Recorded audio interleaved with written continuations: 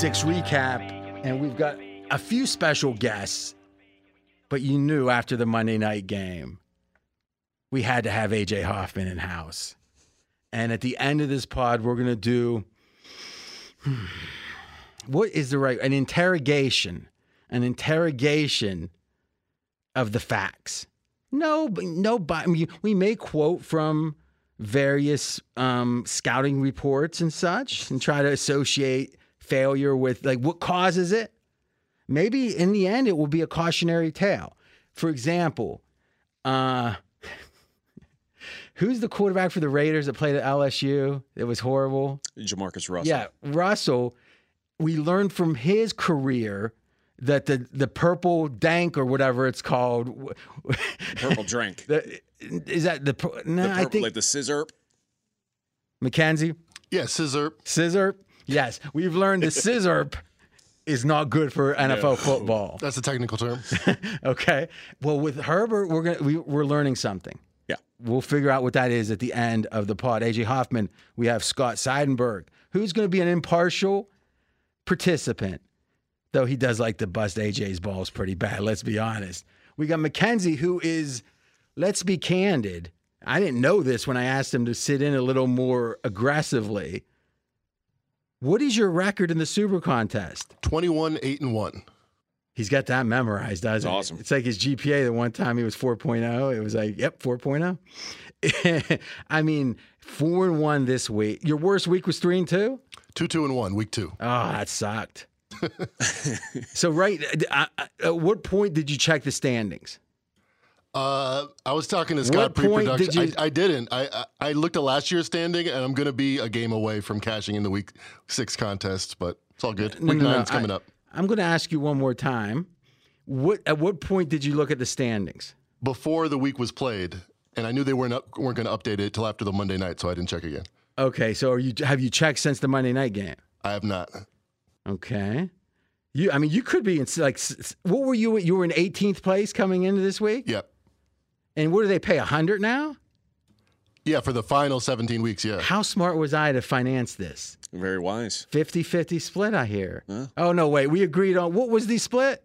I think it's 50-50 after the first 10K. Okay. I think that's fair. I'm just trying to get dinner out of it. Well, you might want to come to me for that. All right. I mean, the funny thing is, and let's agree to this, Mackenzie, because 10 years ago in a different RJ, I would have been starting to be like, hey, look at these. I've been very hands off. I've been, hey, if you want some of my stuff early or Fez's, you got it, but do what you do. It's appreciated. I definitely take in all your picks into account. I can't believe how stupid you were to have San Francisco. Oh, wait, no. I will say this before we get started. By the way, Fez, I mean, this is unbelievable. I mean, he'll probably listen, but we just got to call a spade a spade. He's complaining again about his illness from a month ago. And I said, listen, take tonight off and please come Wednesday, quit complaining. That's all I ask. We'll see if it happens. I was going to say, do you think that happens? We'll see. Okay. I think the odds increased from 1% to at least 3%. All right. That's all we can hope for. He did send along some notes. So did you get those, Scott? Yep. Maybe you can be like the surrogate for those. Okay. All right. But you can complain like, I can't believe the Cowboys did it, blah, blah, you know.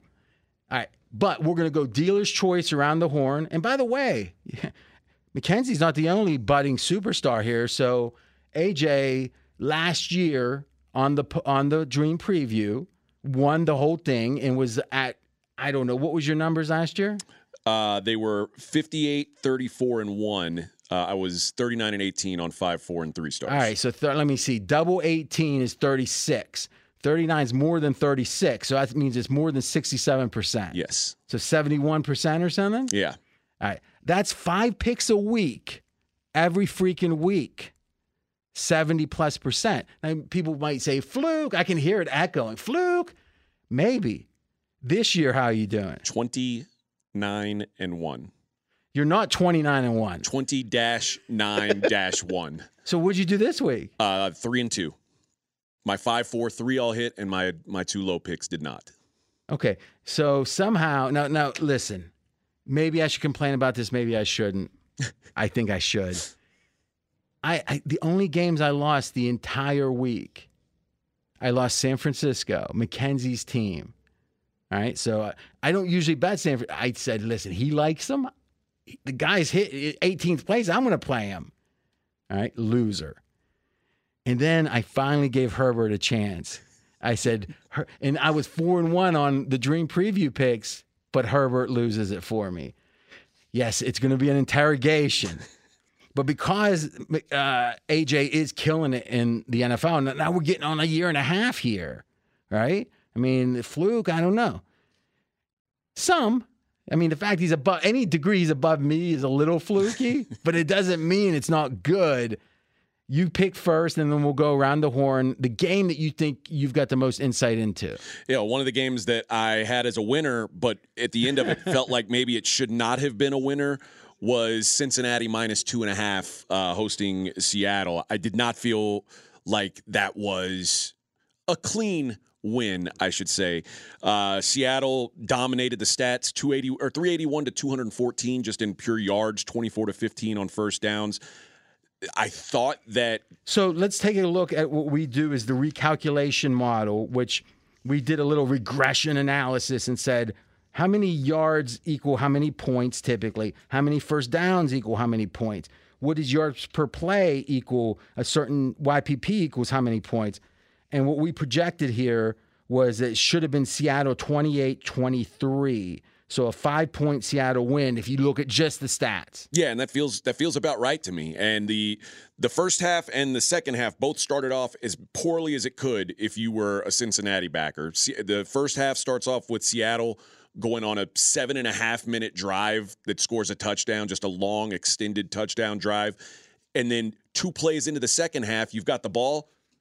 Joe Burrow throws an interception, and you're like, oh, crap. What is going on here? The thing that saved this bet was 3 times Seattle had goal to go and either got stopped on downs or had a turnover. So those opportunities, missed opportunities for Seattle, were really the difference in this game. Just turnovers coming at really costly times. So let's look at the red zone first of all. So that's inside the 20. 5 times Seattle got into the red zone. They scored a touchdown once. Yeah. 4 quote-unquote failures in the red zone. By the way, the Bengals 2 for 2, no failures, 2 touchdowns, 2 trips. Now, if you look at goal to go, right? So it's from 10 and in with a first down. Yeah. Right? It's if you're on the 15, or let's say you're on the 14 and you throw down to the 6, that's not goal to go yet. So it's that tight that you're down there. Well, what do we have here? We have the Bengals with 2 situations, 2 touchdowns, and amazingly, Seattle 5 goal to go, and they only scored twice out of those 5, and they scored twice. Not good. So I think it is fair to say their struggles down deep, and maybe that's the whole point. I mean, obviously the stats were all in favor of Seattle, but one thing, let's get Scott's thoughts on this, but I got one caveat. Maybe we pull back a little bit with thinking it was such a domination, but go ahead, Scott. Well, you mentioned the 5 goal-to-go spots, and then they failed 3 out of the 5 times. But also, one of Geno's interceptions came inside the red zone. It wasn't a goal-to-go situation, but they were at the 18-yard line. Actually, it was a goal-to-go situation. They got backed up because of the penalty. So that was an interception on a goal-to-go situation. Yep. That is, in terms of EPA, you want to talk about the impact that one play has, taking away points from you and then leading to a drive for the opponent. Now, that does segue into what I consider to be maybe a caveat here, maybe a little bit of, hey, let's not go crazy. So Mackenzie does good work with the EPA breakdown in which we look at line of scrimmage, turnovers, and then kicking. But when we talk about kicking, we're talking about kicking for points, and then field position, which is kickoffs, punts, etc. Okay. In this game, Seattle only outscored EPA-wise at the line of scrimmage Cincinnati by little less than a point, less than 1 point. And then if you look at it, Seattle lost, turnover-wise, they lost about 5 extra points. So if you think about it, if you win by 1 on line of scrimmage that doesn't consider turnovers, and you lose by 5 on turnovers, Well, that's the two key parts of the game. But here's not the flaw in EPA, but here's the caveat you have to understand, which is it's really agnostic to the game situation. In that the game situation, it's not agnostic to. That's the wrong way to say it. It doesn't care about your chance to win the game. Points are points. So you're down by 41 and you have an 80-yard screen pass, that's going to be plus 5 or 6 EPA, whatever that ends up being in that range. You know why? Because that was 5 points earned. Now, what those points matter to the game outcome is nothing. And that's why I'm a believer in, if the game is not competitive, we scale down those plays. So when we hear and we say the pregame EPA, a big chunk of the difference that we have versus what the pure EPA is if right now, Mackenzie, it's what? If it's over 96% for one team, we knock it by 25%. That's right. And then 50% for the next iteration, 20. Then we knock it 75. And then if it's above 99, it's 0%. We don't count it at all. Now, there's different ways to do that. Some people, a lot of people get excited about, hey, I'm going to scale down garbage time. Usually, if you scale too much, it's less predictive, meaning the data isn't as valuable, but some scaling actually improves it. I think that's been proven. Wouldn't you say, Mackenzie? Yes. Though, again, back to the Pythagorean scoring margin, it says it doesn't matter what the score is. Every point equals the same, and nothing is more predictive than that involves just scoring, right? Just points. So it's interesting for sure. But really effectively, the no noise model that we talk about from PFF, the Kevin Cole model we talk about, that is in the pregame EPA model, is all just 3 different ways of saying, what do we diminish because it doesn't predict the future as well? And everyone does it a little differently, and that's why we give you a blend. All right. And that was one of our false outcomes or unexpected results based on the projections. Now, if you look at fourth quarter win share, which is effectively what's the chance to win throughout the fourth quarter, it doesn't matter how you got there, right? It can be lucky, not lucky. Seattle had a 32% chance to win the game. Cincy, 68%. That's one of the that's the third biggest kind of chance to win and didn't of the week. But it does speak to, hey, they got lucky, Cincy, to get in this spot. But even there was a third of a chance of them losing the game. Yeah, so part of my handicap on this was that Joe Burrow was back based on what I saw in the Cardinals game. He clearly was not the same guy. You ever hear about the guy that starts the car and sometimes it starts and sometimes it doesn't? And they'll say, like, if I'm smoking a cigarette, it will start. Yeah. Or if I got laid last night, it will start. Usually that's like the people, I actually just heard something recently. So during WW2, we would, the Americans took over islands that we were able to control and made them kind of like bases and stuff to like have the troops attack from or whatever. And there were natives on those islands that were like way back, 500 years in the past. And we were flying these planes in and landing, and they couldn't believe it. And then they would bring out food, and it was like, look at this exotic food. And they got hooked. They loved it. Well, when we left, what they did was they kept the place for the planes to land, the runway and everything. They kept it well maintained and sat and just watched and waited for planes to land because they didn't understand why the planes were landing. They thought, well, we had it lit. We were sitting here waiting for them. And like for years, they were waiting. Well, a lot of life is like that. That seems, we can look and laugh, those natives. We oftentimes think there's connections when there's not, where it's just human. And in a weird way, that goes to the idea of what's the cost if we're wrong and what's the benefit if we're right. So like if you're in the woods and there's a rustling and you think, could that be a tiger? Maybe not. You walk, that person gets eaten and their genes don't get passed on. But the ones that said, oh, it's rustling, I'm out of here and run the other way, they actually were wrong most of the time, but they were right. Yeah. Right? So this is a lot of stuff as the logic of this stuff gets more and more prevalent in society, it's fascinating to discuss. But I would make the point that oftentimes in football too, we see connections that we don't really can justify. I don't know how much better Burrow was 2 weeks ago, or however you want to call that game against Arizona, or how much worse he was here. It's like they scored and won easily in one game. In this game, they got lucky. But do we really know how much of that is Burrow's health? No. Right? I mean, I don't know, But as someone who's part of my handicap was Joe Burrow looked like old Joe Burrow. To see him not look like old Joe Burrow was very disheartening for me, especially when I'm sweating a game that I thought I shouldn't have won. So the question is, why doesn't he look like the old Joe Burrow? And who knows? And well, they get a week off now, and we're going to know a lot about him when he comes back. Their next 2 games are at San Francisco and home to Buffalo. So we'll see if Joe Burrow's back or not. Well, I tell you this, you think about that, doesn't that make this win? If they lost this game, are they almost out of the playoff hunt? Yeah. I mean, close to it.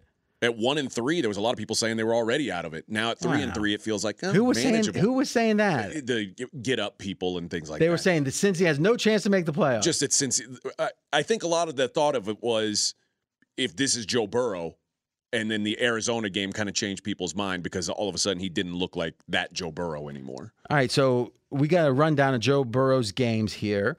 And it started with Cleveland and it was Seattle. I'm going to read the QBR first. So 50 is average. So 20, 61, 25, 14, 65, 36.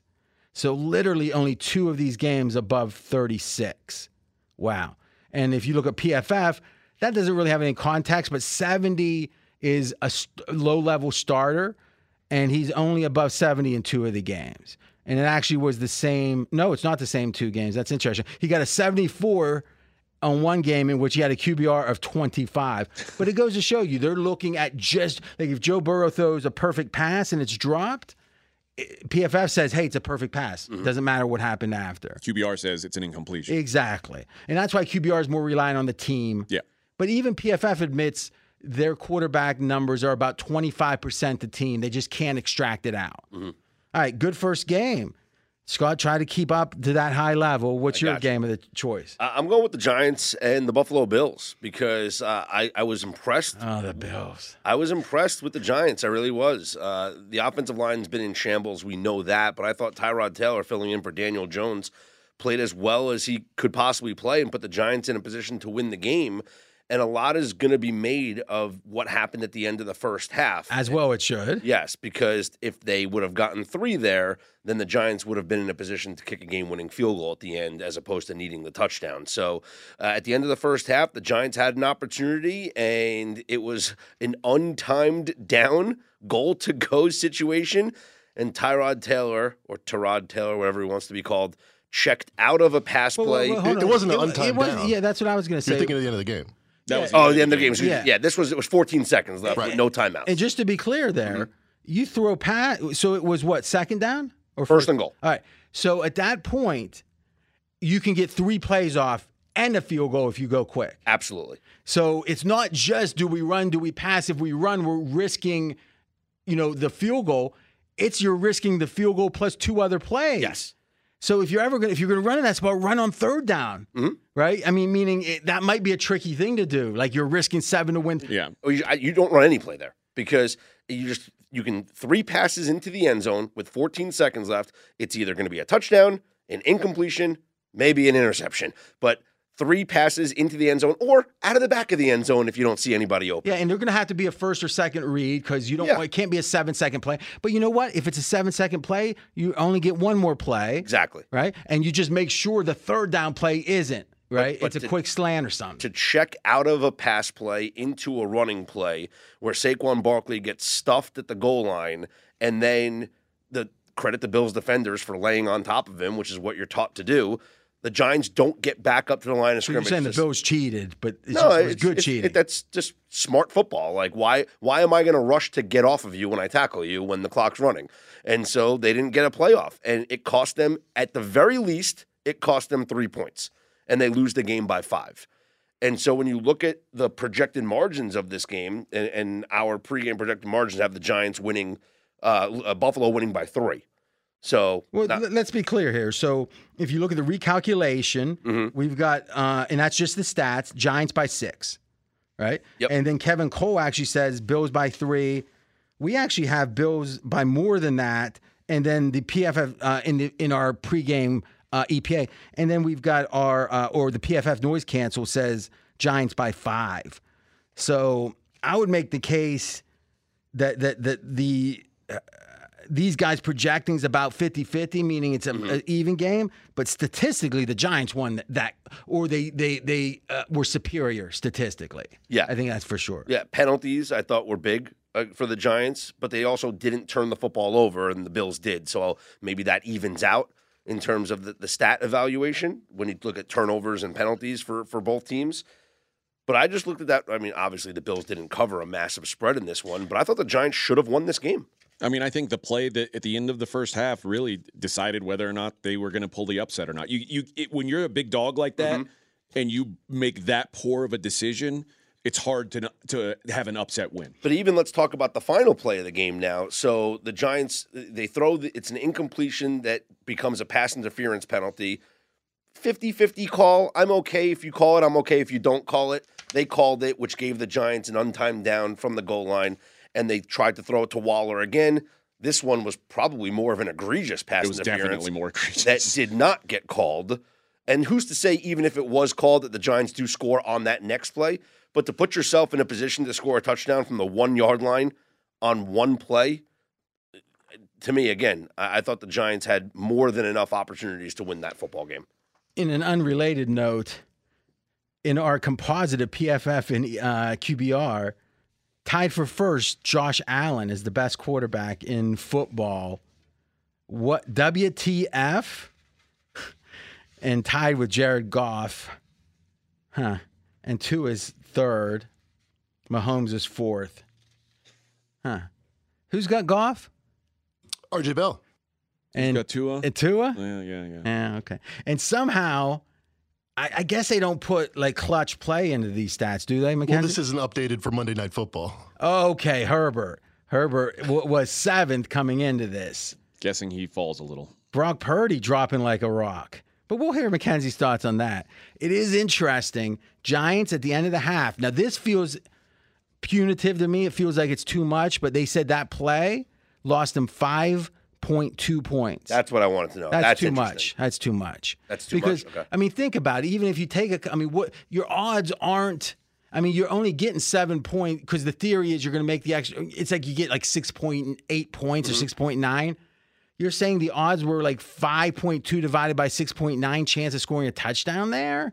It's too much. You presumably have 3 shots from the 2 yard line, right? Yeah, still. Not if you're Mike McCarthy. Yeah, but what I'm saying is, even if let's say you have 2.5 shots, because I think if you get on, if you jostle the quarterback at all and he's got a roll, you're probably not going to want to take a chance on that last one. So let's say you have 2.5. 2.5 with no time considerations, you're going to score a good bit.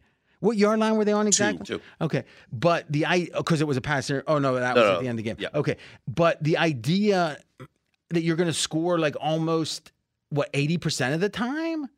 That seems too high to me. Okay. But again, the one area EPA is a little flawed on is when the clock's involved because there's just not enough sample size for it to know exactly based on history. Right. He doesn't expect a run play right there. Well, based on history. No one expected it. Well, the Bills, they defended it. So obviously they expected something. Any thoughts on this, Mackenzie? The whole game? I'll say Monday Night Football, everyone's going to give crap to Mike McCarthy for kicking a field goal with 10 seconds left and letting it run down. I understand why. I feel bad for Tyrod Taylor. You're under center. If a guy comes out and sacks you, the half's over. You think it's a better idea to do a run play based on the defense you're looking at. I don't think they should have given him that option. That's the question, though, right? And I don't think we've gotten the answer yet. Did Daboll? Daboll threw him under the bus. He did. I know, but he answered the question in a way. I don't know if you can pull the quote, but he said something like, "Yeah, on that play, he knows that he should just pass." But the question was he told in the moment, "Don't check to the run here. Do not check to the run. Don't deviate." Like, does the actual play call have a check to the run built into it? Well, it did have a check in the run. But you can say that's not valid, but you got to tell him before the play. Yeah, here's what he said. Had a play called, a run action pass play, and ended up alerting it to a run. didn't get it off. First half, you communicate to Tyra that you couldn't run the ball at that moment? Yeah, there was communication. See, that bullshit. I mean, what you're going to find out is we told him in practice. We always say this, and if blah blah blah. But he didn't say. I told him right before the play. But can we also agree? Tyrod Taylor's been in this league for like 10 years. I don't Listen, there's two. Have you ever heard? Did you watch? Because Fez made a point to adjust his power rankings around it. Did you watch the show on Netflix? Yeah. Okay. I watched it. Yeah. So you got a feel for when they're coming in saying like it's like AJ, when you're introducing a game you're going to introduce, sometimes it takes you 3 seconds to get to it. Is the idea that you're having to think about 18 things at once. Yeah. Like they try to make it robotic, right? They try to make it where he's not thinking. But now if you say it's changed because of game situation. But there was that one moment in the show, and maybe this is defending Tyrod Taylor. I don't know. But there was the one moment in the show where Kirk Cousins made a bad decision. Mm-hmm. Like they rushed up and he called the play. Game. And when he goes to the sideline, Kevin O'Connell's like, "Why? I wish you would have called timeout and let me help you. Like, let me we could have talked it over. Like, I had a play here." And Kirk's like, "Oh man, it's my bad. I saw the look. I checked out." If he had a play, he could have called timeout. Yeah, they didn't have any timeouts. Oh, then how could he call timeout? No, I'm saying what in that instance with Kirk Cousins is that.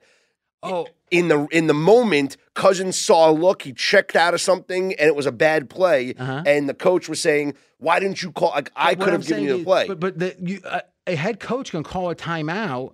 I'm saying in the Minnesota. Oh, in Minnesota, yes, I guess. Kevin O'Connell. Well, because he didn't see what Kirk was seeing, I guess. But then how did he know immediately that he had a play? You're right. But so I guess I was trying to defend Tyrod that maybe he's just thinking about a million, like he's just in the moment and he sees the defense and he goes alert, and then hands the ball off. Exactly. RJ used the word that Collinsworth used, which is robotic. When you see a certain look and you have a run option you've been studying all week, they're putting 2 to the left of the center. I guess it's run. You don't want to call a play into a blitz and get sacked.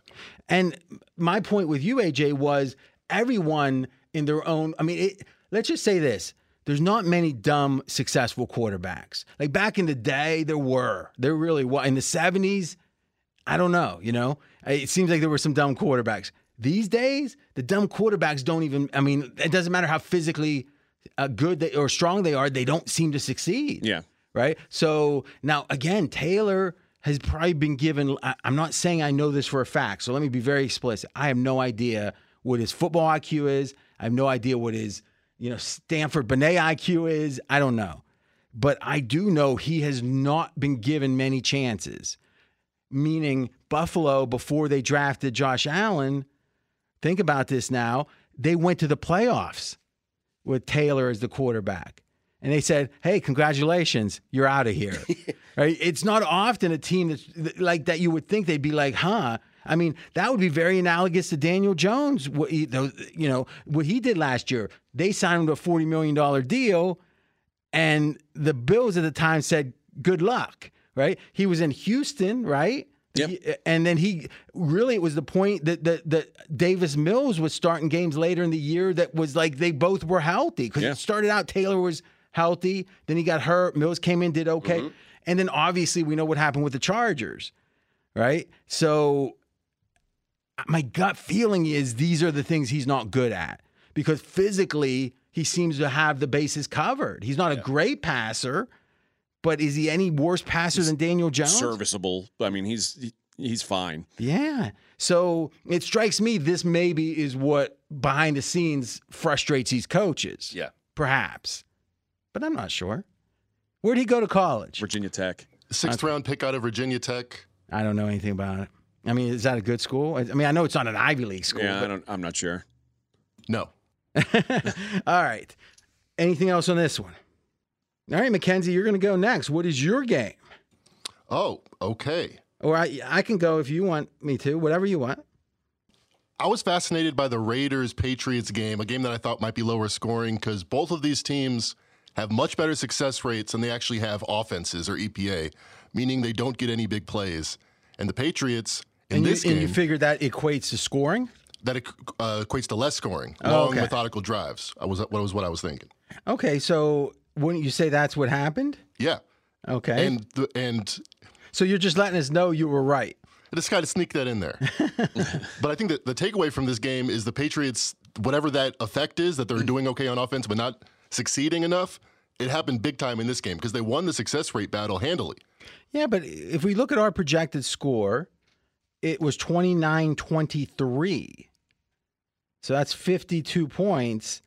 That seems to be a lot of scoring, right? So actually the stats say that the 21-17 was underperforming. How does that account for the quarterback going out of the game? It doesn't, because it's looking at how many yards did you gain, how many first downs, what was your yards per play, how many turnovers. Gotcha. So we have there's an equation with that. Right, Mackenzie?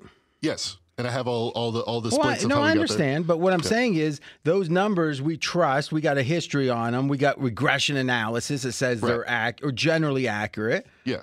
And this is saying 52 points. So maybe you were wrong. Are you pointing out that even you are wrong sometimes? Yes. Okay. That's what I learned from this game. The fourth quarter win share said only a 16% chance New England would win the game. But maybe, AJ, you can set up how, and most people saw it, so let's do it quick, is how did the safety affect the cover? 19-17 Raiders, 1:45 left. Raiders are up 2. Most people had 3 as the number. Or even most 2.5. There was 2.5s. So Patriots are looking good. They got the ball. You're hoping no pick six. That's all you're hoping for. Or no safety. And that's what happened. Mac Jones sacked in the end zone, 21-17 Raiders, and that would be the final score. There's not a bad play that Mac Jones won't make. I mean, if it's a safety, it's the one thing he's elite at. If there's a safety to lose a cover, I mean, he's right there. What's crazy is, like, before that safety happened, on the second down play, because it was 2nd and 11 and there was 1:59 left, he threw an absolute dime down the sideline to Devontae Parker that Devontae Parker dropped off of his hands. He dropped the football. He was surprised the ball was there. I mean, he honestly might have been surprised the ball was there. What the hell's going on? It's coming straight out. It was a perfect pass. The announce team, it's like it blew their mind that he threw a pass like this. They were like, that's the best throw Mac Jones has had all day. It's like if a dog walks in and starts talking algebra up at the chalkboard. I mean, it's like, what are you going to do? You're going to act like it's normal? It went, but right after that incompletion was the delay of game and then the safety. It looks like a 30-yard pass. I mean, I'm not saying it wasn't a good one. It would have gotten them to the positive 40, and they only needed a field goal. That's because the guy rolled like 15 yards. All right, so beyond the 50, it was like a 35-yard nice pass. Let's see.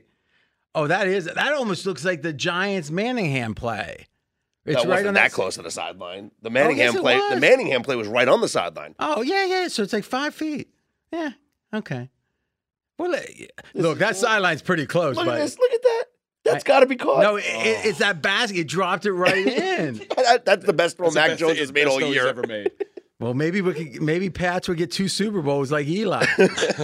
Well, that play was something though. Wow, that's the best. It's the best Super Bowl throw I've ever seen. Well, let's not go crazy. Fine. Well, maybe. All right. Big Ben to Santonio Holmes on the sideline. Oh, that's maybe. I will say this. Now, let me get this straight. Manningham was the second Super Bowl, correct? Right? You know what might be the best Super Bowl pass ever? You could guess for 100 years you won't. Well, 100 guesses you won't get it. It's the first time the Giants beat them, when the Patriots got the ball back with like 22 seconds. Yeah, and right beyond Randy Moss's fingertips. Right down the left sideline. Yeah. It was like 70 yards in the air. You're right. You're right. That was the greatest pass I've ever seen. I mean, it's like Tom Brady did it. It was like the reason he came back from 28-3 or whatever was he was just laser focused. Like he doesn't carry the helmet catch. He's like, I'm good. And Moss was like striding like an antelope. He beat him right off his fingertips. Oh man! Yeah. If he would have caught that and just went right in the end zone, it would have been the craziest. And thing. It would have completed the perfect season. Like it was just incredible. Oh my god! I'm happy that didn't happen. As much as I like Belichick, enough already. All right. I mean, we didn't need that. And plus, we don't want the Dolphins toasting at the end. I mean, what's going to happen when the last one's alive? I don't know. They toasted. They toasted this weekend. That's true. 2 undefeated teams. Is he going to sit? Is that dude going to be in? Remember, like at the end of The Irishman, where like De Niro's in the home. Who's there to protect? I guess it's Mercury Morris is like the last guy like he's the famous one that everyone always talks about, but he's 76 years old now. He's like, you can refer this to my attorney. He's been dead for 15 years. The attorney pops the champagne. All right, so if we look at the actual recalculated result, Mackenzie, it does have the Raiders winning by almost 6.5 points. So maybe break that one down, because statistically, well, why don't you break that one down for us? Yeah, Raiders kind of edged them in each statistical category. YPP, they were 2 points better. Yards, they were 3 points better. First downs was about even, a half point better. Turnovers was about even, and so was sack yardage. So this is a deviation from stats versus EPA and some of the other luck factors that we're looking at. On paper, Raiders were better. Yeah, so, and that's important to understand. On one hand, the recalculation is saying we don't care how lucky it was, but what were the underlying stats? What should they have yielded a win or a loss? But then what we do in the other one, and Kevin Cole does and PFF Noise Cancel does, is say, okay, what's repeatable? If it's not repeatable, we don't care. So that helps us predict the future. And in that case, they have New England winning the game. Kevin Cole did, and we did it, the pregame EPA. And then PFF had a slight win by the Raiders. Anything else? Go ahead, Scott. Raiders had 6 red zone attempts and 5 red zone failures. And that's why the stats are going to look better, because the underlying stats, if you go 98 yards and get stuffed on fourth down, you got 0 points. But on this, you get 98 yards. Yeah. Right? So, that's the ultimate question is, if we assume all yards are created equal, who did better, right? And, Garoppolo leaves the game. Hoyer comes in. Fez has Hoyer at a -4 in his quarterback rankings compared to Jimmy G as a -1. So a 3-point adjustment. Yep. Boy, that doesn't give Jimmy G much love, does it? No, it doesn't. Patriots, let's think about this now. Wow. Their streak they've gone 4 straight under. Some of these under, there was only 2 teams or 2 games that went over and 1 push this weekend. And I guess the Dallas game went under too, right? Yeah. So, there was a primetime under trend that's obviously hot. We're talking multiple years. But then you got a team like the Saints. I think they've gone under like 15 out of 16 or some variation of that. 12 straight now. Is that all right? So you got to wonder, it's like the league's going under. Now the question is, how much adjustment do we have? Because I'm looking at the early lines. Now remember, it was just 2 years ago that you hardly ever saw a total in the 30s. Now Falcons Bucks 38.5. Raiders Bears next week 37.5. Colts Browns 39. I'm just looking at the first 3 on rotation schedule. How much of that? Well, even this Jags Saints 39.5 in some spots. Do you think that's more of there's something with the way games are being called, or the way that coaches are calling games, or is it quarterbacks now are worse than they were 3 or 4 years ago? I don't think it's any of that. I think that this too high approach of saying you are not going to get explosive plays, you're going to have to execute on a long drive. I think we're seeing that is very effective. But let's think about this a second. If you do that outside of the 20, outside of the red zone defensively, and then when you're in the red zone, you play another defense, which is, hey, we don't care about getting behind us because there is no behind us effectively. I don't know. In a weird way, the offense has to be able to do both to succeed. Like, you have to be effective, dinking and dunking, to get inside the 20. But then when the defenses shift, it's like you got to be effective now that there's more press coverage, there's a tighter spot. It doesn't seem like many of these offenses can be good at both of them. Maybe it's easier to be good at defense in both of them because they really are contrary approaches, right? Yeah. Seems like the Dolphins have it figured out. That is true. But let's just look at red zone and look at some of these teams, right? So how many red zone failures were there? And I'm just going to go down the list here. There were Browns 1, San Fran 1, so not bad. Tampa Bay had 2 failures. Tampa Bay was 0 for 2, and the Lions were 0 for 2. There's one game, there's 4 trips to the red zone, not one touchdown scored. Raiders, we said 5 failures in the red zone. Patriots, none, no failures. They were 2 for 2. And then check this out. Rams, Arizona, 3 failures by the Rams, 3 by Arizona. Ravens, Titans had 3 by the Titans, 5 by the Ravens. So, I mean, these are possession after possession. And you look at the number of red zone trips, it feels like it should be more scoring. Yeah. And with all these fourth downs, sometimes they're coming away with 0 points. It's not just 3 or 7. It's often 0. Well, it's one thing they've talked about on the broadcast a lot is these teams that have these wide open offenses, sometimes when they get in these like first and goal situations, their offense is not as effective when they don't have as much field to work with. It's no doubt tougher because in a way they're lulling them to sleep by saying, okay, you want a 6-yard in, go for it. We're going to try to strip the ball.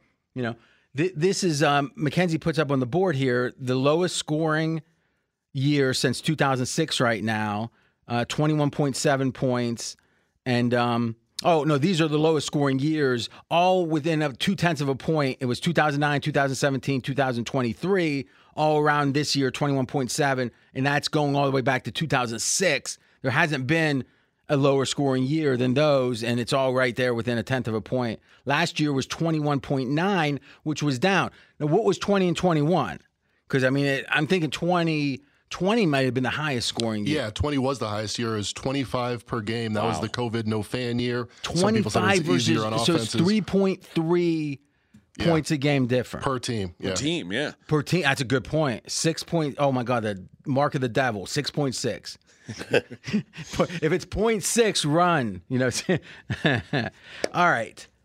But, I mean, yeah, we can keep. I mean, we talked about Seattle, Cincinnati, 4 failures by Seattle in the red zone. Saints had 3. Texans had 2. I mean, it's a lot. But then again, look at the Dolphins, 5 for 5. Yes. And I think it has to do with motion. And I think it's the teams that run motion down at the goal line, down in the red zone, are the teams that are finding success. So Sumer, I think they call it, they did a study, or one of the guys on one of their pods said, for years, it was motion plays versus non-motion plays. Motion plays were just better EPA-wise. This year and last year, it's been either a toss-up or even last year, I think, was a slight negative. So I think in general, now maybe in the red zone, different, but in general, I think the league's kind of caught up to the motion, but I don't know about the red zone stats. But I also think it's personnel-driven.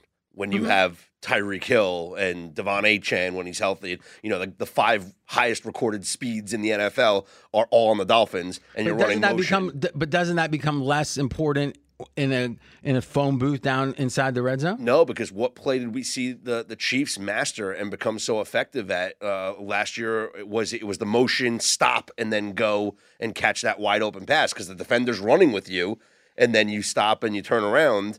And I think these little pop passes on the motion runs and just using that motion as a deception to then hand the ball off to the running back, you're just moving the defense because they have to account for the guy running in space. Because when you're that close to the goal line and you have Tyreek Hill going in motion, if Tua just leads him on a pass, he's beating you to the corner, to the pylon. Well, let's just say whatever the reason this week, 7 times they were goal to goal, and 7 times they scored. Yeah. So that's pretty strong. One last conceptual comment. So if you think about every set of downs as a possession, or I'm sorry, as a not a possession, but a series of downs. Yes, thank you. It's always better to not have to go to 4th down and go for it, and it's better not to go to 3rd down. The best teams get a lot of firsts on 1st down, and they get a lot of firsts on 2nd down. Because if you do that, and as Mike Lombardi says, play Canadian football with it, then it's hard to give the ball up. If you don't turn it over, you're going to score every time, right? Not every time, but you know what I'm saying. It's the same thing with the red zone. If you don't get to the red zone, it's the best thing if you score. You score a 35-yard touchdown, there is no red zone struggles.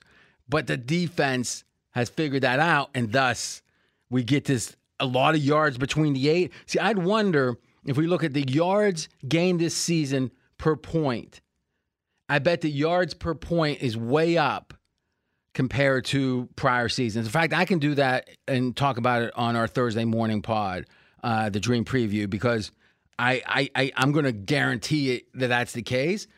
You got this, Mackenzie, on another source?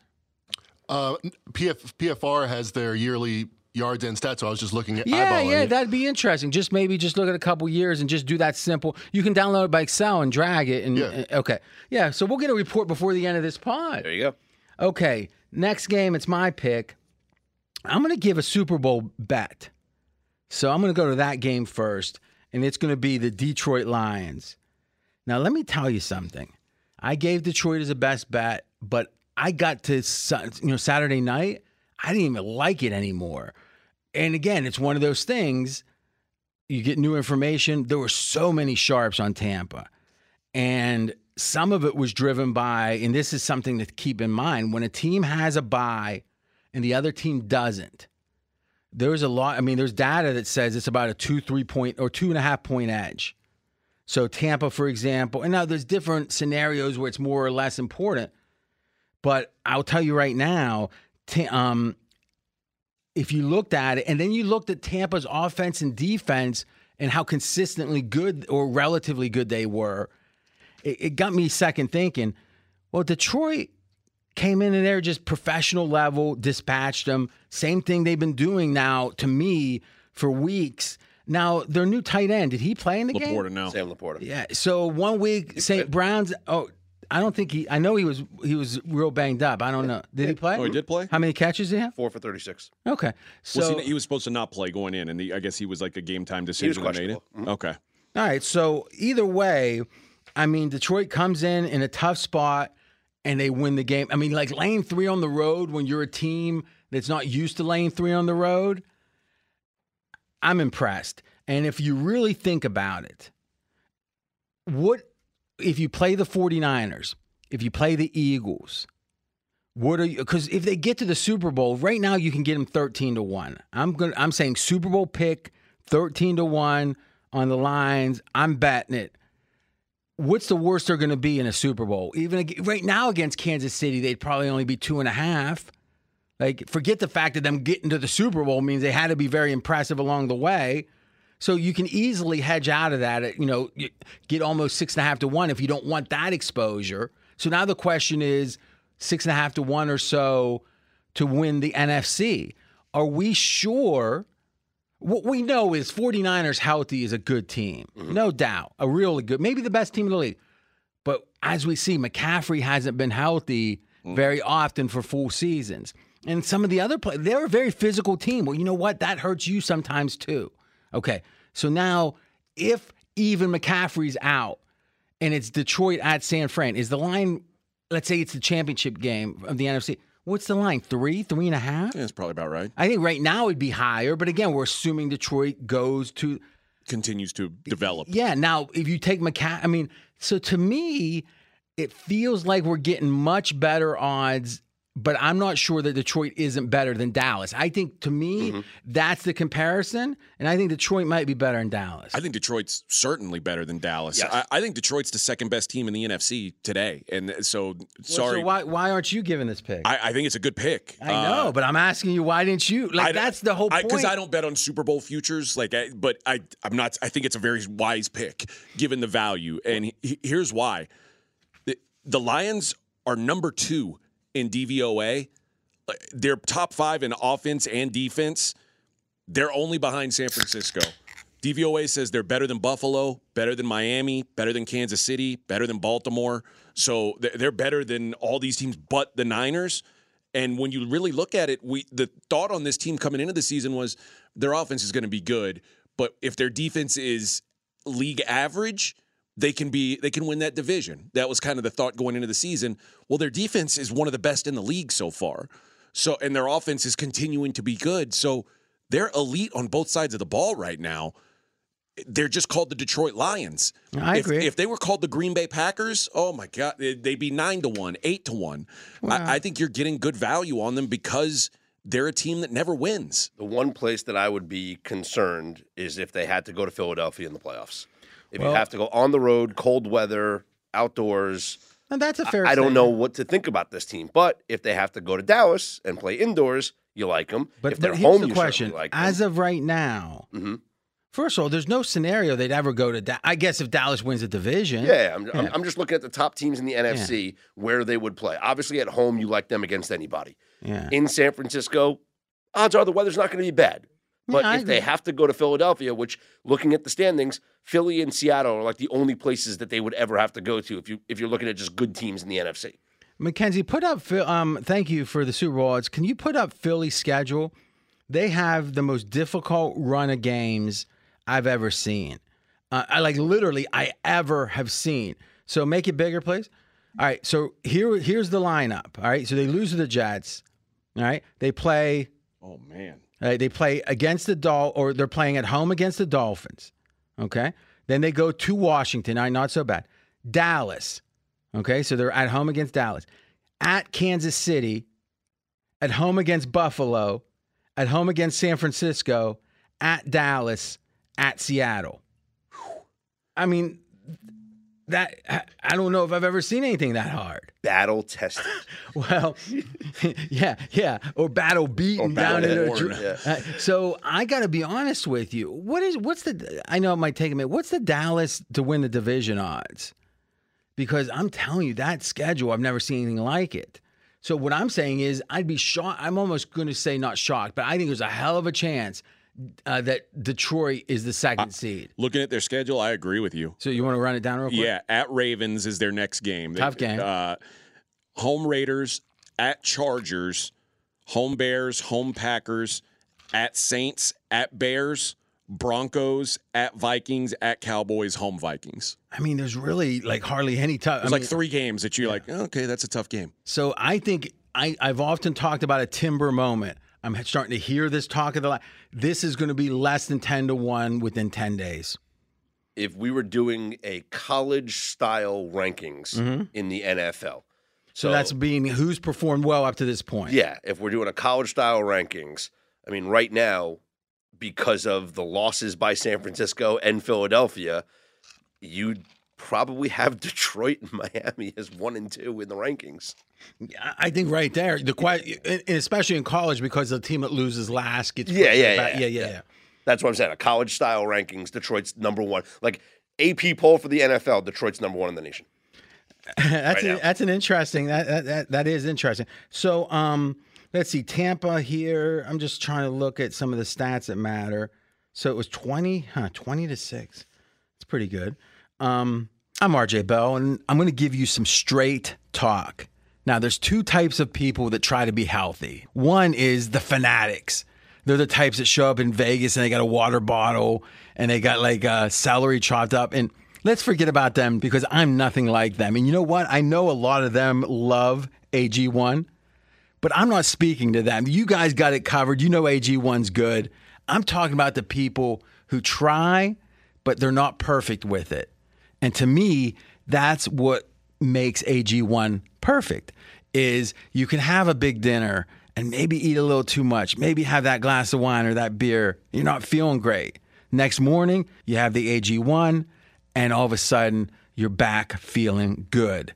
And to me, if you can have that as your home base in a way, that center, that equator, that center that you can return to at any time with just a nice drink and feel healthy, well, I love it. If you want to take ownership of your health, it starts with AG1. Try AG1 and get a free 1-year supply of vitamin D3 and K2 and 5 free AG1 travel packs with your first purchase exclusively at drinkag1.com/RJBell. That's drinkag1.com/RJBell. Check it out. DraftKings, the leader in fantasy sports, just dropped a brand new fantasy app, Pick 6.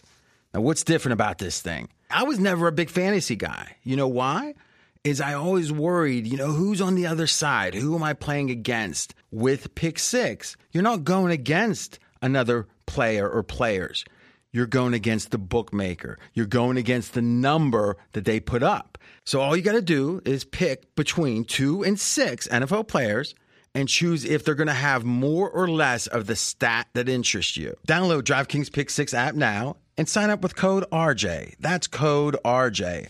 Only at DraftKings Pick 6. The crown is yours. Gambling problem? Call 1-800-GAMBLER. 18 plus in most eligible states. But age varies by jurisdiction. Eligibility restrictions apply. Valid only in states where DraftKings Pick 6 operates. Pick 6 not available in all states, including but not limited to Connecticut and New York. For up-to-date list of states, please visit dkng.com/pick6states. Void where prohibited. See terms at pick6.draftkings.com. All right, so our recalculation says that in that game, Detroit won by almost over 15 points. Wow. Everyone has them win. I mean, we can talk. I mean, I actually think Tampa is a little underrated the more I dug into them. If you look at line of scrimmage, yeah, they won line of scrimmage by 18 points. I mean, and when you play the best teams, when you play a San Francisco, you got to worry about their offensive and defensive line. Well, I would make the case Detroit has a better offensive line than San Fran, and they have a good defensive line. You know, I would say that the distance that Detroit's over the San Fran defense or offensive line is about the same that San Fran's over Detroit on the defensive line. It's probably like a full increment, but that's it. You know, where against a bad team, it might be 3 or 4 increments. Heading into this week, the Lions, according to PFF, the number 2 ranked offensive line in football. Yeah. And where's the 49ers at? Like 12th, 11th? Yeah, they're down the list. Yeah. So, again, listen, San Fran's a hell of a team. If I could have a free roll on any team right now, I think I'd want them. Because my other choices would be Kansas City. But I just think they're leaking oil right now, and I know they can always do it. But 13th for the 49ers. Yeah, I know they can always do it, but okay, Miami doesn't have a defense, and you got Tua who's still fragile. Philly, there's something wrong with them. I don't know what. Buffalo, there's something wrong. I mean, yeah, Buffalo's got major injuries on the defensive side, which aren't going to get better. Yeah, exactly. And I think they did. You know, they played a good. I think I was right. Obviously, that was a great call by you. I was going to say the defense was there. Yeah, you know, it was just again Josh Allen, though he's tied for 1. He's erratic. Let's segue to that game. If I had told you the Giants were going to score 9 points, well, Scott did that game already. But if I told you the Giants were going to score 9 points. Wouldn't you have thought Buffalo why covers? Didn't he have to answer for Josh Allen more? So, I mean, what are your thoughts on the Bills? They are, I think what you said, leaking oil is a good term for it.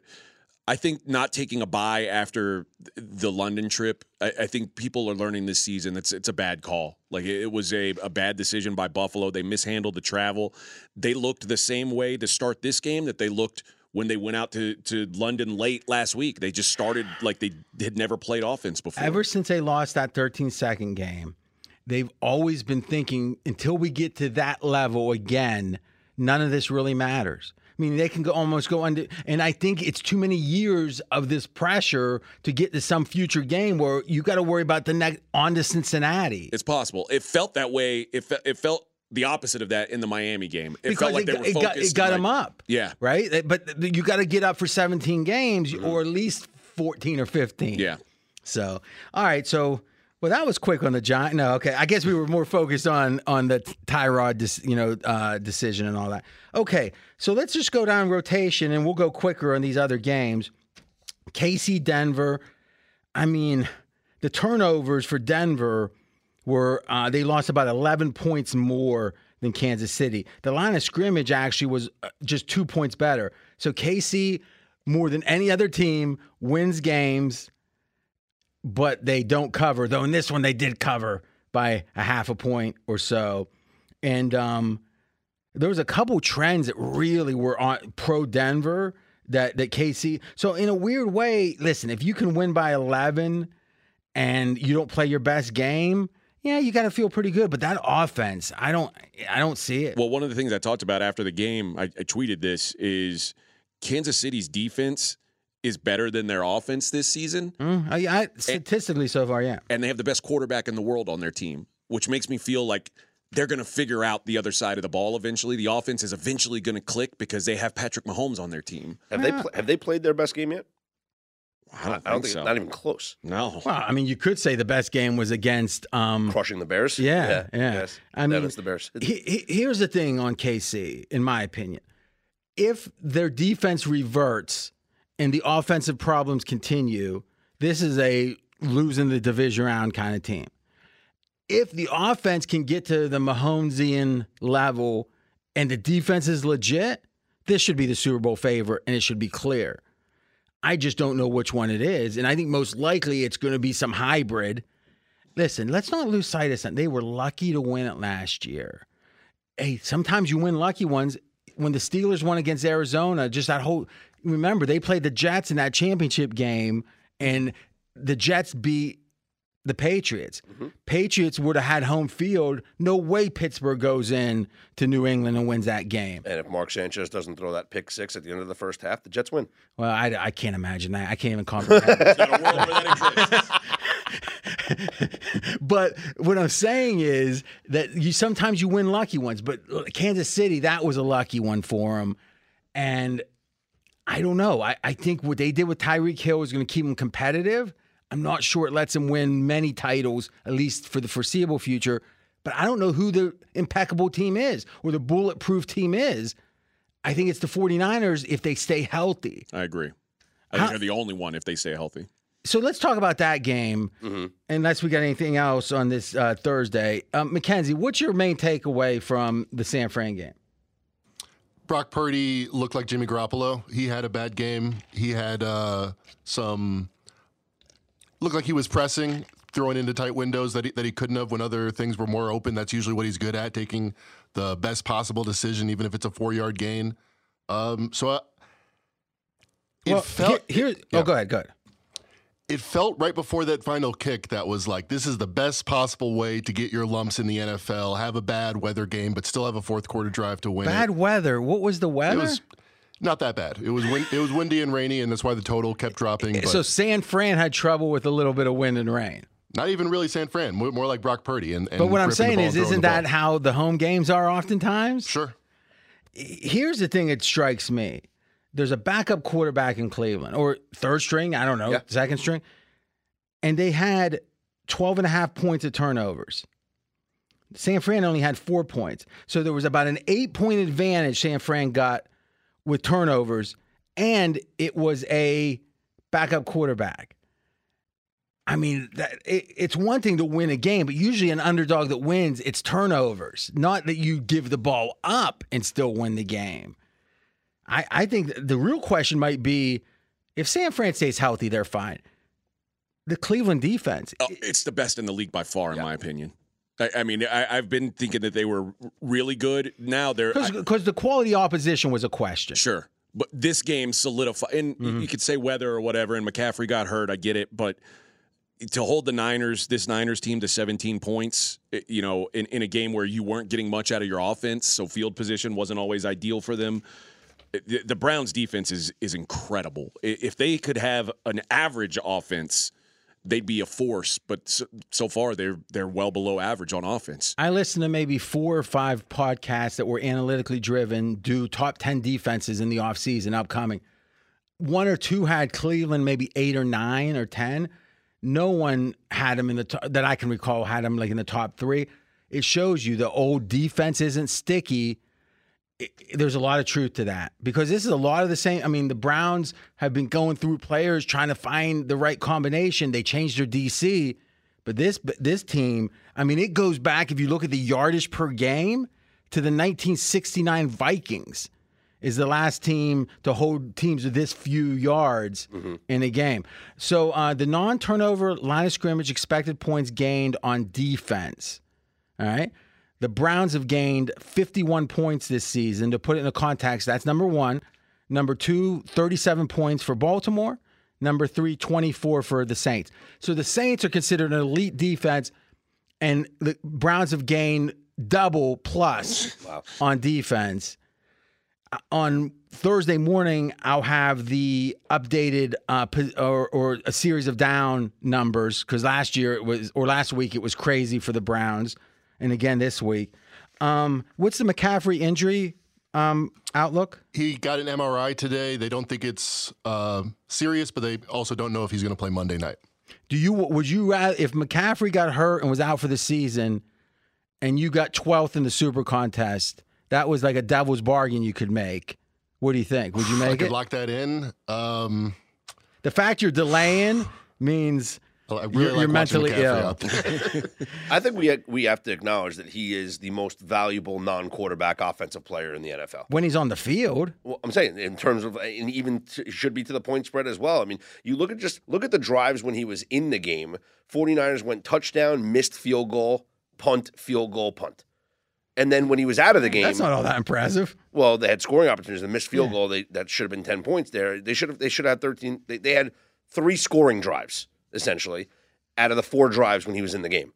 And then when he was out of the game, it was punt, punt, punt, and then they got the 1-play touchdown after the interception, and then punt, and then missed field goal. Like they had no offense when he wasn't in the game. You know who I'd put in that conversation is Saquon Barkley. Because the Giants, when he's not on the field, are just a joke. Like no one respects because Daniel Jones can't run play action then because they know you're not going to run the football, and Daniel Jones turns into a pumpkin. Next game, Baltimore, Tennessee. This was in England. I'm looking at, by the way, the Lions against the Ravens getting 3. Baltimore was embarrassed the last time they went to London. And they left either Sunday night or Monday. I mean, they were there a long time, but that takes the energy out of you. They played a hell of a game. I'm not sure coming back with no bye, it's a good spot for them. I agree, and I think when you look at the Ravens and what they've done on defense, and Mackenzie had the points added up there for the Ravens. It was Cleveland, and then the Ravens were second.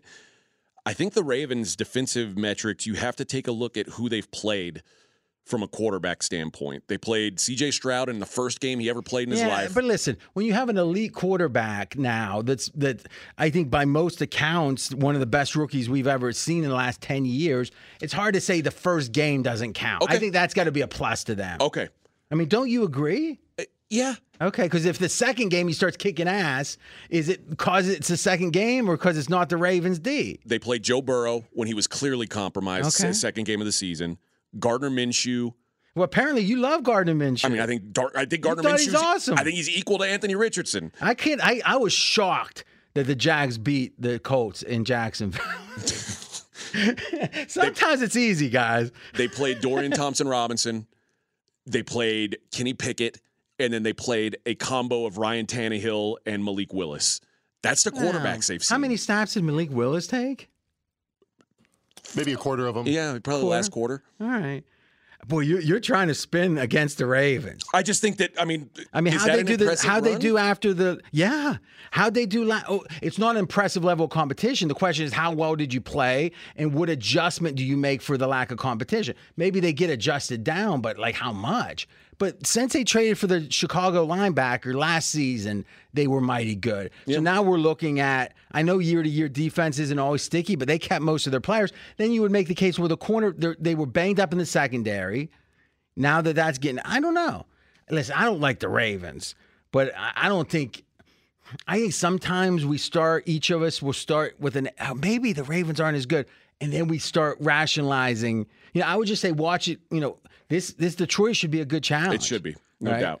I have a question about the scoring from kicking in this game being so low. Justin Tucker had 6 field goals. Because all of his points came inside the 20, where the expectation was they were going to get more than a field goal out of it. Well, no, that wouldn't. That would adjust, but the scoring from kicking doesn't really consider what else it could have done. It's saying on that exact play, how many. But remember, there was the blocked. What was the blocked extra point? Yeah. So if it's 4th and 5 from the 22-yard line, it's like 2.9 expected points. So your field goal only adds a little bit. So the question is, if it's let's say a 30-yard field goal, right? Since, as Mackenzie said, it's supposed to be made 85, 90% of the time, you only are picking up that fractional difference every time you make it. So when he kicks a 55, 60-yarder, then the scoring from kicking goes up. It can be like 2.7 points or something on a super long one. So what we're saying is what was expected is what they did, but then you add in the missed extra point or the blocked same thing, it kind of evens out. One of the things I noticed about the Ravens from an offensive standpoint was the first 4 weeks of the season, 80% red zone conversion. The last 2 weeks, 2 of 11. Yeah, a lot of that is random. Like the real question is, what is your statistical strength or weakness on offense generally that should carry over to the red zone? If it doesn't, there's a good chance to say this is going to regress. The Ravens, and maybe I'm misunderstanding what you're saying, but the Ravens are a team who you would, like the style of offense that they play, you would expect them to do well in the red zone. I've read so many things about what leads the red zone success, and you know what? Half of it contradicts it. I mean, it's like I'm not sure anyone knows because I don't know, because big receivers in theory, right? Receivers that can get open man-to-man in theory. A running quarterback in theory. Teams that have fullbacks. Running the ball effectively at all in theory. It doesn't seem, the teams that we know struggle are the check down gurus. Like the Derek Carrs. If you got to have a strong enough arm to put it in a tight window. That, I would say that's the one thing I know for sure. If you don't have that, it's hard to score down there. And you see these check down guys struggle inside the 20 a lot. But I don't think, Mackenzie, you've read a lot of stuff too. Have you seen a definitive, like, here's the factors statistically that matter? No. Yeah. Even in season, red zone doesn't seem to correlate to future red zone. Before we move on from this game, I want to ask you guys about Ryan Tannehill. He's old. Should the Titans try something new? The Titans are competitive to win their division. I think they're 2-4 now. Wow. What's the division odds, Mackenzie? I'll pull those. Well, but he's been terrible. Wow. In some games, I guess. Let me see. What do you have? Did you fade Tannehill in a quarterback contest? No. He's got 2 touchdowns, 6 picks. We got Tannehill. You can do your football card stats, but he's 23rd in our list. So he's above Burrow, above Jordan Love, above Deshaun Watson, above Daniel Jones, Anthony Richardson, Wilson, Ritter. Should all those guys sit? Well, all of those guys, you presume there's upside with them. All those are younger guys. Wait a minute. Let's think about this a second. Deshaun Watson, upside? Deshaun Watson has significantly more upside at this point than Ryan Tannehill. You can't. I don't know. When are we going to see it? It's been a long time. Maybe. I guess upside. Could he play better than he's playing? Yeah, okay. But so Tannehill has a long career playing better than this. So why is it that we assume Tannehill's locked in? Tannehill's 35 years old. Yeah, but is that old? That's 10 years younger than Brady. There's one Brady. I agree with that.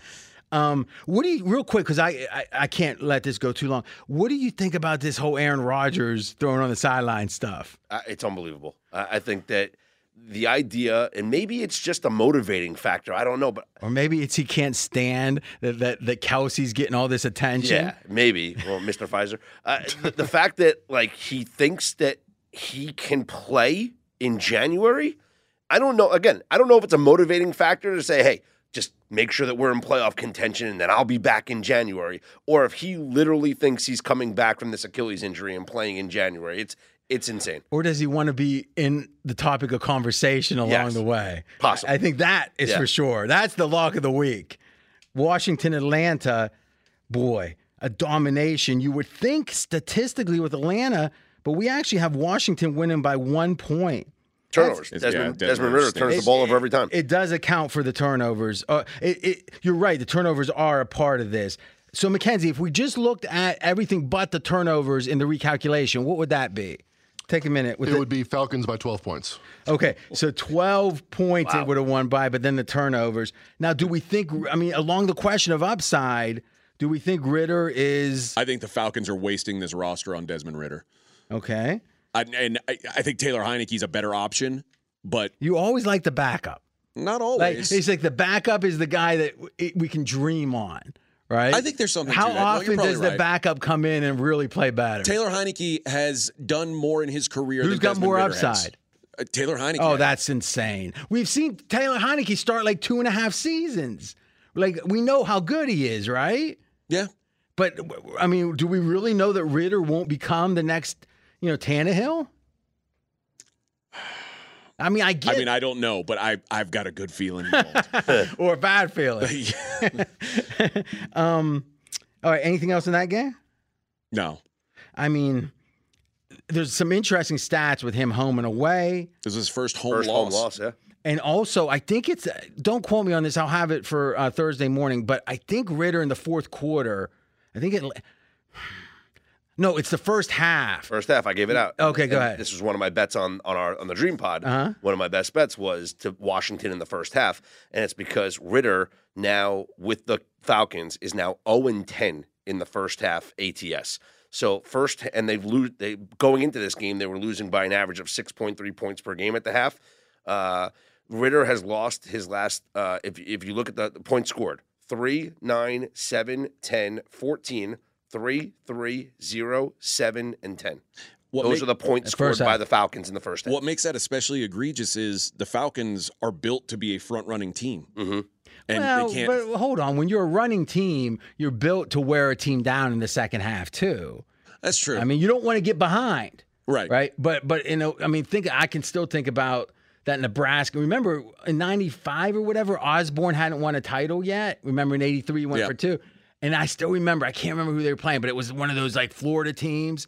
And it was Miami. Was it Miami? I think so. And then in the third and the fourth, they just kept pounding that fullback.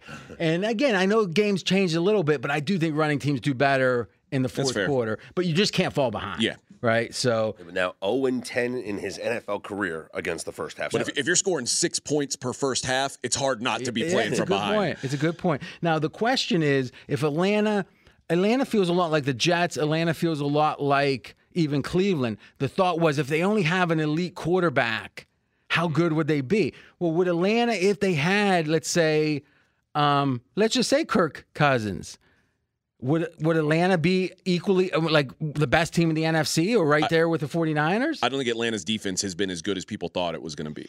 Yeah, but if you're always behind, it's kind of hard to, right? I mean, I don't know. Yeah, they're 24th on defensive DVOA. So you've got the South Division odds, Mackenzie? Yeah, Saints plus 170, Falcons plus 175, Bucks are 2-1, Panthers 60,000 to 1 or 600 to 1. All right, that's interesting. I think it's not 3 elite teams, but there's 3 competitive teams there. Yep. Okay, so speaking of Kirk Cousins, Minnesota crushes the Bears. Well, they won by 6, but statistically they should have won by over 12 points. Kevin Cole says the Bears should have won the game. He's contrarian. What do you guys think?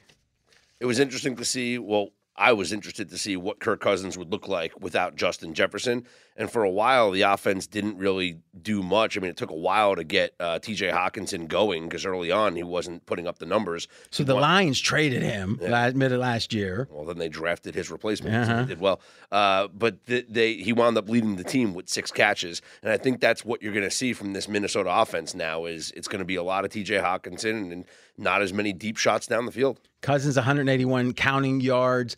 And he said, I guess publicly now or through his agent, he's not going to accept a trade. Yeah, barring some unforeseen circumstance, he said. So they always leave the door open for something to happen. But they make an interesting point. He is a family man. He likes routine. Mm-hmm. He knows he's going somewhere else next year. He doesn't want to have him move twice. Who knows? Chicago, by the way, they lost 15 extra points on turnovers compared to Minnesota. That's the whole game. I think any upgrades, again, I argued with Fez about this game, about the extreme upgrade he made on Chicago after last week's win. First of all, losing this game by 6 doesn't really say that was wrong. He said Justin Fields is good. No, he didn't say that. That's what he said. Come on. Listen, you understand when you talk for hours and hours. And do you think he thought – well, here's the thing. Did he have Justin Fields in the 14th or 15th? In his? I don't know where maybe he Here's what he got. He's got Justin Fields right now 21st. Yeah. And so he's got the backup. He's a full level below an average team. He's got him at a -1. Or average quarterback. He's got him at a -1, which is the same as he has Carr, Russell Wilson, and Baker Mayfield. And that agrees with our QBR PFF. He's 17th. Yeah. I mean, listen, he is going to be hit or miss.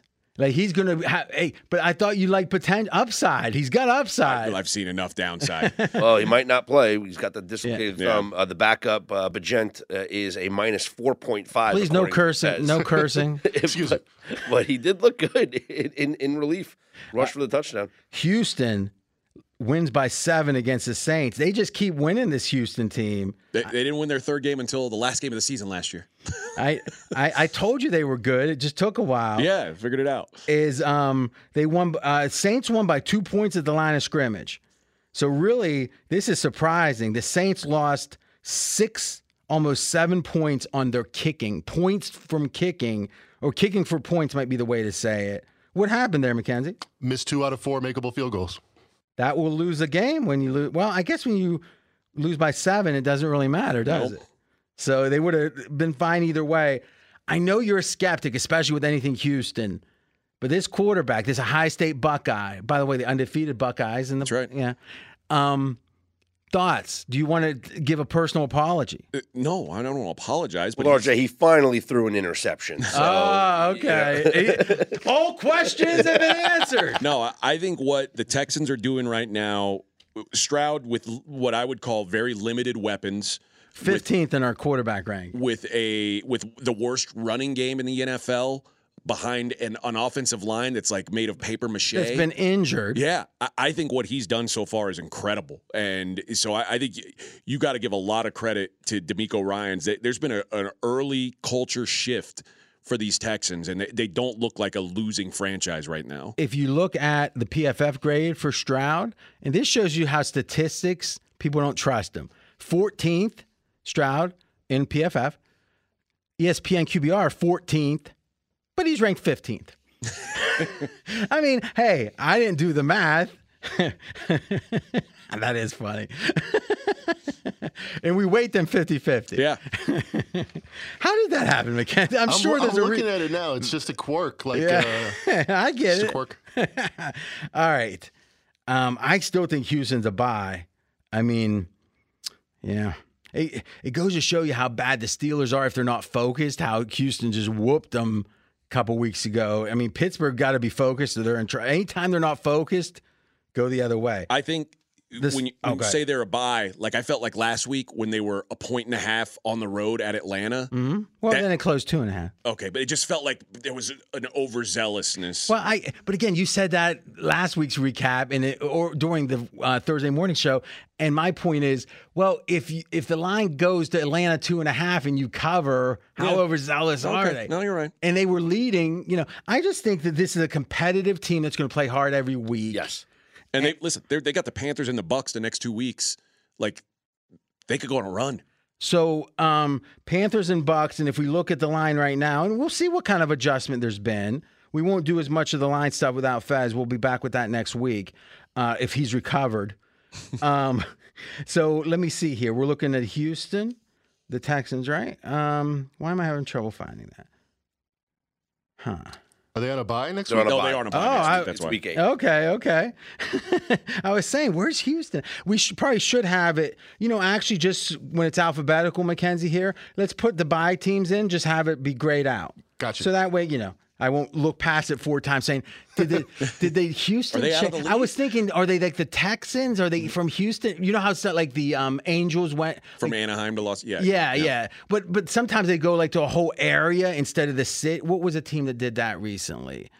They were like for a city, and then they became like the wasn't it the Californias? I don't know. The Phoenix Coyotes became the Arizona Coyotes. I don't acknowledge hockey. It wasn't that.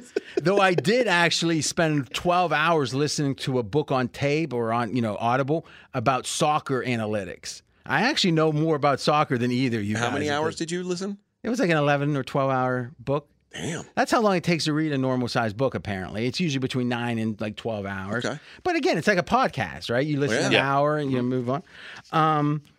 Okay, let's keep going here. We've got, the shocker of the weekend. Jacksonville wins in Jacksonville. No. So how you feeling about that handicap? Because first of all, it's my one weight. Fez had a 5, he had a 4. Why are you pointing at me? He's not here. That's a good point, McCann. Very sharp. That's Ivy League thinking there. Now, here's the thing. You're the one that when I took Chicago over Green Bay in week 1. Yeah. You rubbed it in like crazy. Yeah, you're right. So now it's time. It's time to answer for Santino, Carlo. Yeah, it was foolish to not take into account series history and the dominance at home. Were you ignorant of it or dismissive of it? I was dismissive of it because of the back-to-back games in London and coming home and playing without a bye. But I told you about that. I know. They were going to be focused. Yeah, you were right. I think so. Any thoughts, four-way? Well, then it's again, so unfair that I missed the week that the Bills beat the shit out of the Dolphins. Yeah. I mean, let's look at what happened in this game. I mean, look at the points off of turnovers. It was he's using our stats again. I'm just saying, like, the Jacksonville doesn't teams score. with backup quarterbacks turn the ball over. Great job by the Colts of just milking most of the first quarter on the opening drive of the game, and then so Jacksonville scores their first drive, so it's 7-3. One play fumble gives the Jags the ball on the 20-something yard line. They score a touchdown. Now they're up 14, but then nothing happens again. Play-by-play, I'm just saying, nothing happens again. They scored 2 touchdowns in 16 seconds. Yes, but then nothing happened again until there was another turnover that gave the Jags a short field. Well, here's the good news. With the updated numbers, since 2015 in Jacksonville, straight up, Jacksonville's beat the Colts by 18 points a game. Yeah, I feel way worse about this pick than the Chargers. So, but again, consider you're 29-1. Yeah, 20-9-1. Okay, I won't. But let's admit what Scott's saying. There was a 16-point edge in turnovers for Jacksonville, so it wasn't all at the line of scrimmage, no doubt. But again, backup quarterbacks tend to turn the ball over. And part of what I liked about the Colts was their backup quarterback is a downfield throwing quarterback versus Anthony Richardson, who was going to be more of a short pass run game guy. They say he might be out for the year. And I think it's very difficult to run against this Jags defense. So I thought maybe something else I mentioned. I thought maybe throwing the ball would be a path to success for the Jags. With the backup quarterback? For the Colts. Well, because the backup quarterback's a better thrower than the starter. Minshew was with Jacksonville. They said, no, thank you. Philly said, no, thank you. I mean, the guy might like his mustache. He's not that good. Jacksonville said no thank you because he got paid like an elite backup quarterback. Well, exactly. So they're saying you were our starter, now you're not. Yeah. Jacksonville, by the way, after week 6, number 1 in rush defense EPA. It's pretty good. Yeah, they're very strong against the run. Miami wins by 30 points at the line of scrimmage. This is one of the biggest. They were up 21 points at the line. Carolina down 8.5. They were down 14-0 in this game. Didn't even bother me. I had them as we went 3-2 in the Super Contest. Again, San Fran loser and the Chargers. We got to get to that Chargers. All right, let's see. New England, Arizona Rams. I mean, this Rams team, I tell you this, the Rams are good. I mean, I think the Rams, now with Cooper Kupp back, they might be 12th or 13th best team in the league. Let's look at the line of scrimmage aggregation numbers for the season. And I'll come in with Fez has the Rams, by the way. Yeah? 10th. That doesn't seem wrong to me. 0.5 better than an average. Matt Stafford is 6th in our QB rankings. Uh-huh. If you had told me Matt Stafford was going to be the 6th best quarterback in the league, I would have said the Rams are going to be good. Now, I got to admit, guys, it's time to worry. That Giants-Raiders trade might be crushing you guys because if they get top 3 picks, which seems likely now, that's going to penalize the hell out of you, right? And then if you think about it, the Raiders they have no chance at a top 3 now. No. You would think they might make the playoffs. I mean, they're right there on the cusp. Yeah, but we got the Rams though as one of our up teams. All right. So we feel good. Which remember you gave us shit. You said you guys shouldn't have even taken them because no, I was more pro Rams than all you guys combined wasn't as pro Rams as I was. You said it was more likely they'd finish bottom 3 than make the playoffs. I think that was true. You did select Rams over 6.5 under your over wins. No, what I'm saying is I think entering the year, if you looked at the numbers, like here's the thing. We handicap can adjust something by a half a game maybe. But if the market says they're going to win 5.5, if we think they're going to win 10, we're insane. Yeah. It's going to happen sometimes, but you can't assume that's the right number. But I didn't think McVay would come back unless he was going to coach the hell out of these guys. Yeah. Because why not just become an announcer if you're going to get your head kicked in every game? So listen, he's gone up in esteem to me, that performance. Okay, is that it? Except for the Monday night? You were just going to look at the line of scrimmage year to date. Oh, that's true. Line of scrimmage year to date, we've got, let me see here. We're talking about the Rams. Oh, wow. We got the Rams, ranked 9th?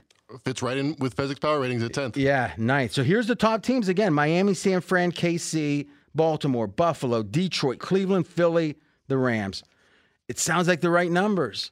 What's going on? Win total's up to 8.5 on the Rams. Okay. That's almost playoff level. Yeah. That's interesting. Okay. So we have the Eagles game. Yep. 2014 Jets win. That's right. 4-0 turnovers. That's right. I got to be honest with you. Without both starting cornerbacks, by the way. Yeah, and Sauce, that's a big deal, especially it's a cluster injury. Philly should be able to throw 2 good receivers, a good tight end. So I have a question. Our score says 32-20. Am I reading that right? That's 12-point margin. Okay.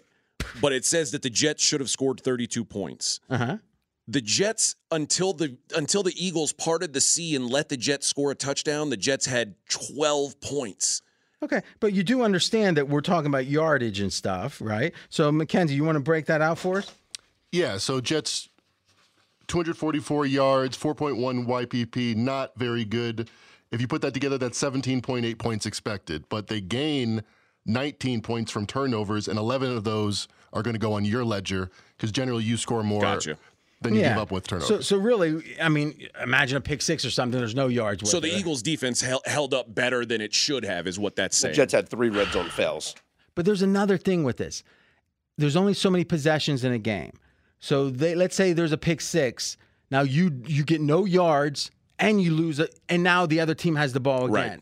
So to some degree, there's a correlation between getting turnovers and not getting yards. That's true. Right? Because now, if you get the turnover down your own end, it's different, right? But so in general, when the points are that high on turnovers, they happen in an opportune way for you, but it doesn't help your stats on offense. Okay. So we account for that. And it's funny, you poo-pooed it. You were looking at the Jets team total under, and it was 16.5, and you said, nope, I'm out on that. That I played that, and it was sitting at 12. Eagles have the ball. And then when they turned it over, and then they instead of holding them to a field so that's goal, why we got the part in the Red Sea. Okay, I mean, it literally happened, but yeah, it was pain. It was a painful loss. So you were wise. Well, but I would have won it. I would have bet the hell out of it. At 17.5. Yeah. Now I thought the Jets were going to blow this because after the interception, when they had the first and goal from the 8-yard line, obviously Philly let them score because it was the only chance that they had was to get the football back. There was 1:50 left in the game. The Eagles had 2 timeouts left.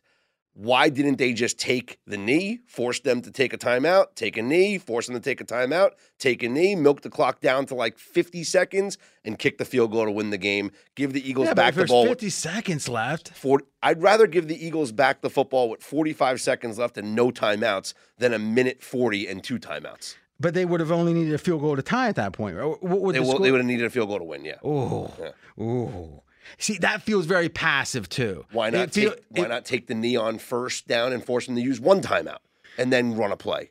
But no team's ever done anything like. I mean, has they? I don't think I've ever seen a team do that because it doesn't indict the defense in a way. It feels like you're saying.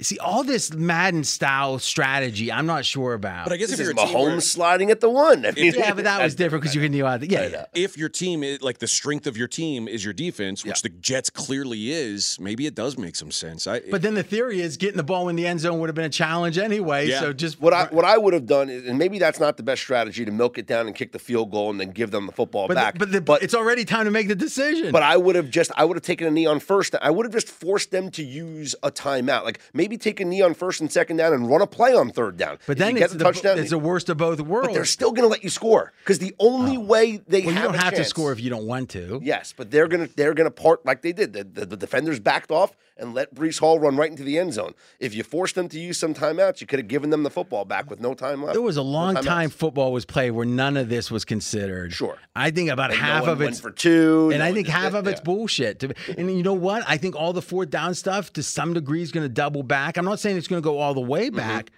I'm going to guess it goes to right about where Belichick was in 2008 is what I'm going to guess. But we'll see. And again, I do think some of that is the defenses are getting better on the 4th and 4s because they're spending more time on it. By the way, there's only 2 games this week that the wrong team won based upon our 4th quarter win share. One of these was this one. Philly had a 62% chance to win, and they didn't. And the other, the biggest error of the week in theory, San Fran, 64% chance to win. But wide right or left, I'm not sure. I think one went left and one went right? Yeah, the last one was right. None of them won. All right, it's time. It was windy. I'm going to put a clock on this. Let me think. put an 11-minute clock on this. All right. Got it, Mackenzie? Why don't you intro it, Scott? Okay. Quote, is he too fragile? Can he handle the criticism?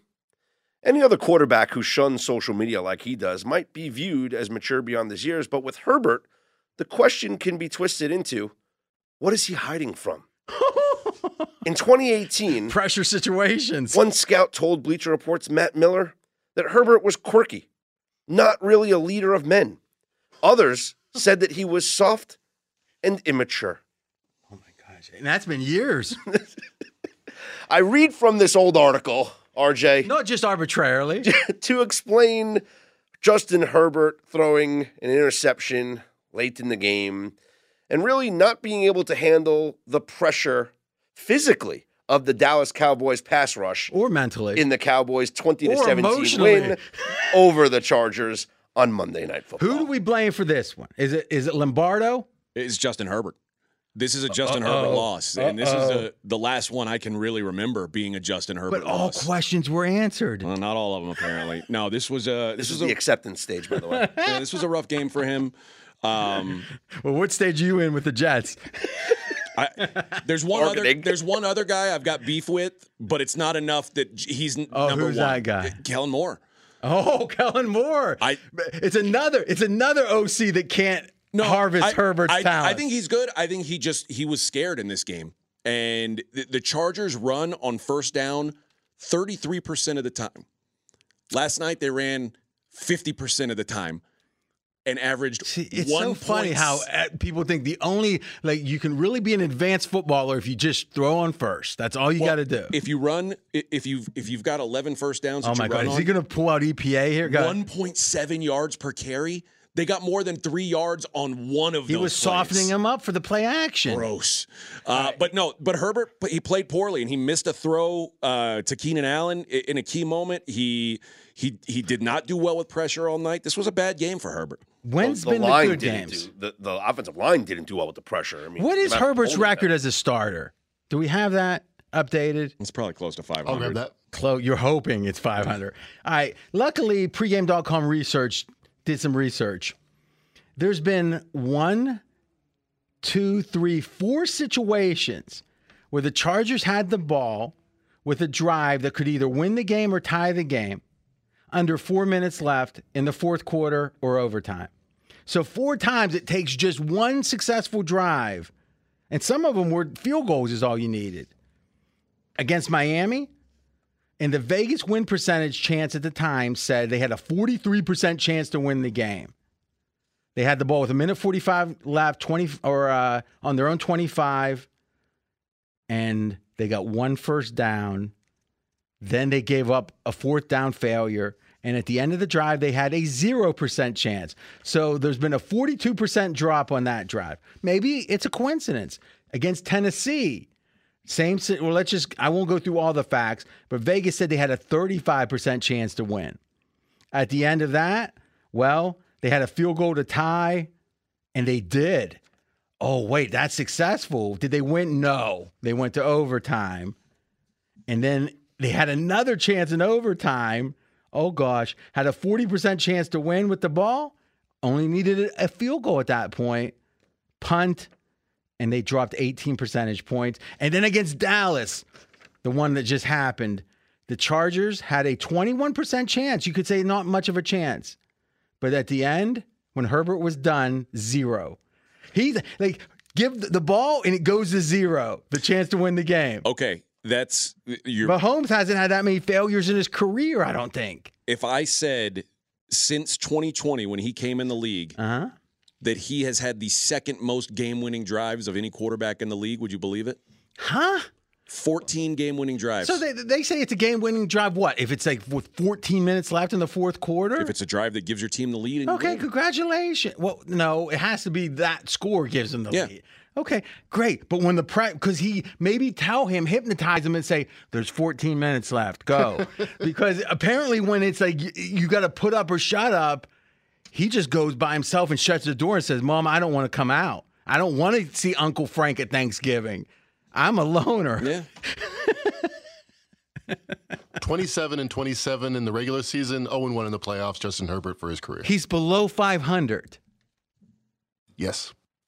In toss-up games, so games with a spread of 3 points or less, Herbert, I bet he's good. He's 10, 15-1 ATS, and 1-6-1 ATS in his last 8.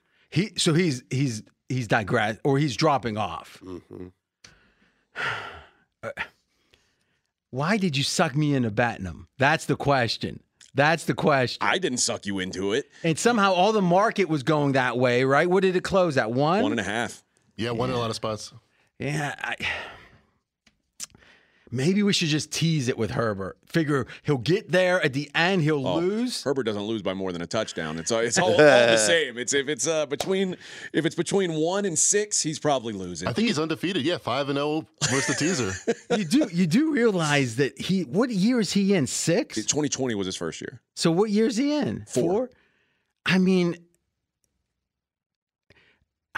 when's he going to grow up? Is this it? Might be.